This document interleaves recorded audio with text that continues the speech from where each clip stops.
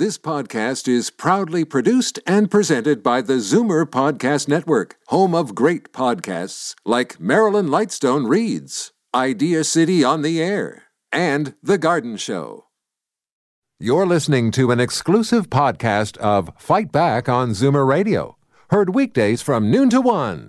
You're listening to an exclusive podcast of Fight Back on Zoomer Radio, heard weekdays from noon to 1. Fight Back with Libby Znaimer on Zoomer Radio. Welcome back. It was a 1-2 punch that adds up to what many believe was the worst day ever for the Trump presidency. In two courtrooms 200 miles apart yesterday, the daily attempts to dismiss the criminal investigations that have engulfed the Trump White House all but collapsed.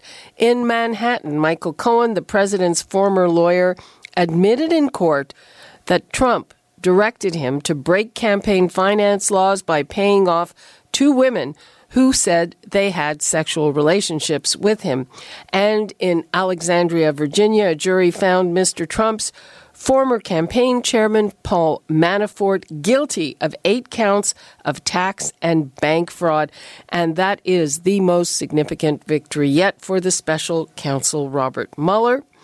Some say these setbacks could open fissures among Republicans on Capitol Hill and even expose Trump to the possibility of impeachment. But seems to me that Trump supporters still see the investigations as witch hunts just pursued by Democrats and news media, which Trump says is the enemy. So, to break it all down for us, we've got Siraj Hashmi, political commentator and writer for the Washington Examiner, and Professor Nelson Wiseman of the University of Toronto. Hello there. Hi. Hi. Thank you for having us. Okay, let's start with Siraj. What's your take on the seriousness of these developments for Trump?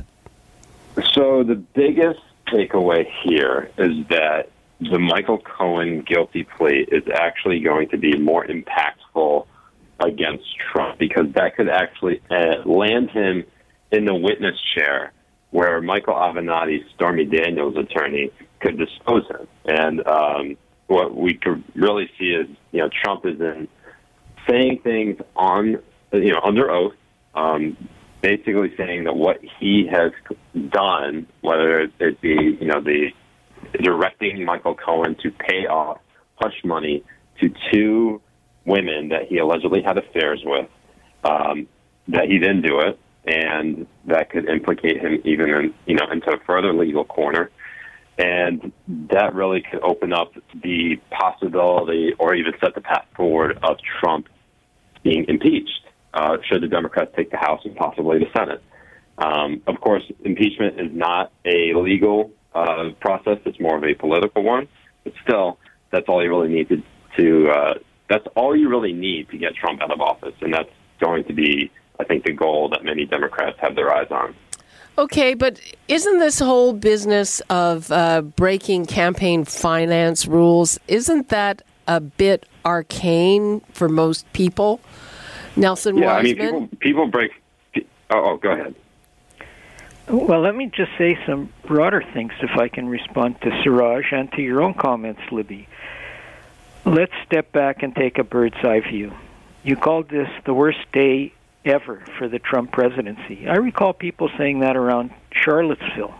I recall people saying that around when the Stormy Daniels story broke. So we've heard this many times. And I don't believe that anything new came out yesterday, except we had a guilty plea and we had a conviction. But we knew that in the Manafort case, it was more or less, the documentary evidence was there. He was going to get found guilty on something. On the Cohen case, there wasn't anything that we really hadn't learned, except that he pleaded guilty and that he was charged yesterday. And I would suggest that to demonstrate that this isn't the worst day ever, when we look at the polls the next 2-3 days, we will see that the president's popularity hasn't decreased. I don't think it's increased, but I don't think the numbers will swing dramatically.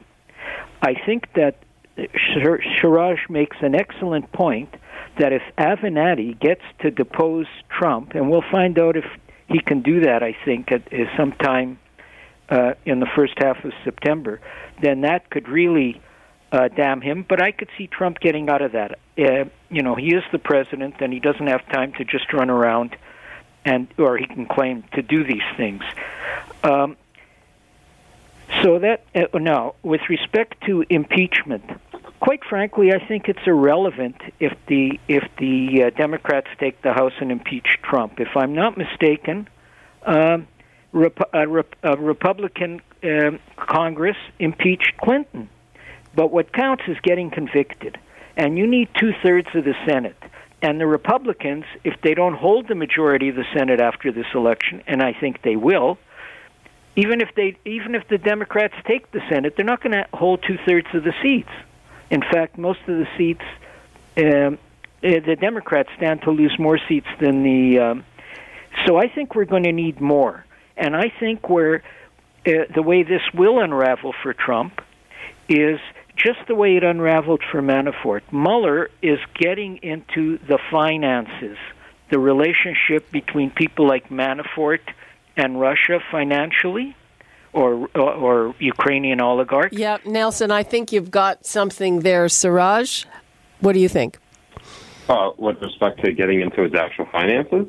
That there is possibly more jeopardy for Trump once this whole financial trail starts getting unraveled. Yes.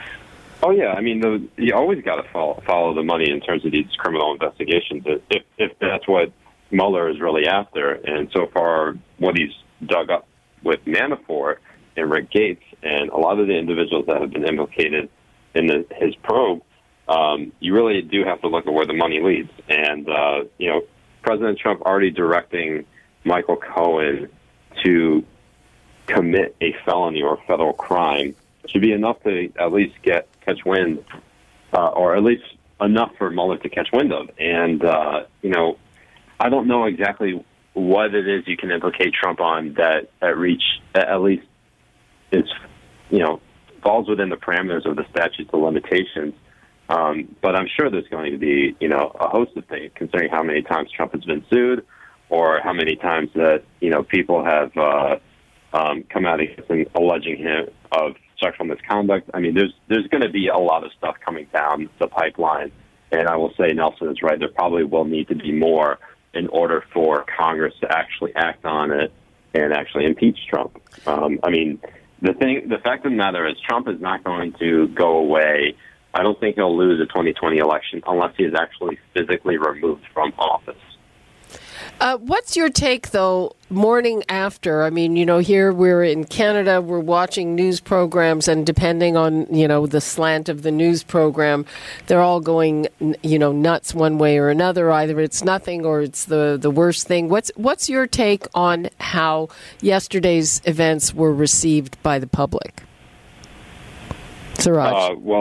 Oh, sure. Yeah, so there has been a little bit of spiking the football. I think there are some people in the media who believe that this is the beginning of the end for Trump. Of course, every time something happens with the Trump administration, it always seems to be the beginning of the end. So this, though, however, happening on the same day, the Manafort guilty verdict on 8 of 18 charges, and also Cohen pleading guilty, that at least is a big tipping point for the Mueller investigation. And, it definitely pushes back on the narrative that Trump needs to fire Mueller. I think it's now too late for him to do any of that because he finally has something, as in the Manafort verdict. Nelson, do you think he can fire Mueller? I agree with Siraj. I think it's become a lot more difficult. I think he'd like to, and I think the problem there he has are people like Lindsey Graham, who's come around to Trump in many ways, but who's made it very clear that Mueller's probe should just continue until its end. And he also said at the beginning when Mueller was appointed that if Trump tries to fire Mueller, that would be the beginning of the end of his presidency. I agree with that, and I think the beginning of the end happened when he fired Jim Comey quickly followed by the appointment of Mueller. And getting back to the money, if I may, I think the money I'm talking about isn't the Stormy Daniels money, although that's there, and the Karen McDougal money. There's no doubt about that.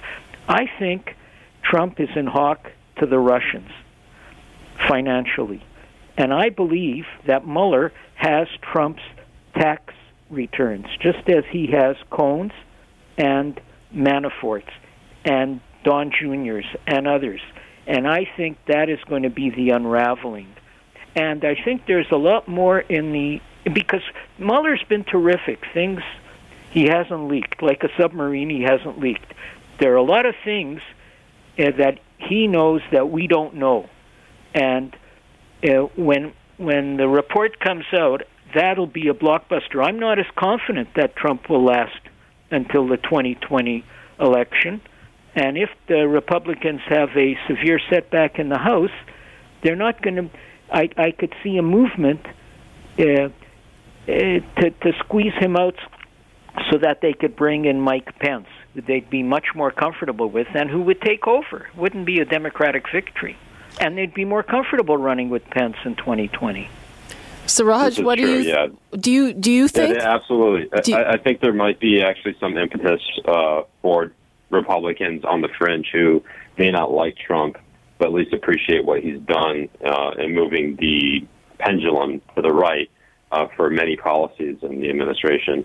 But yeah, if Pence is the backup option and he's much more popular and more charismatic and also more tight-lipped about things rather than going on Twitter and blasting his political opponents in a way that only Trump can do, I think there are a lot of Republicans in Washington who actually prefer that as the outcome of impeaching Trump.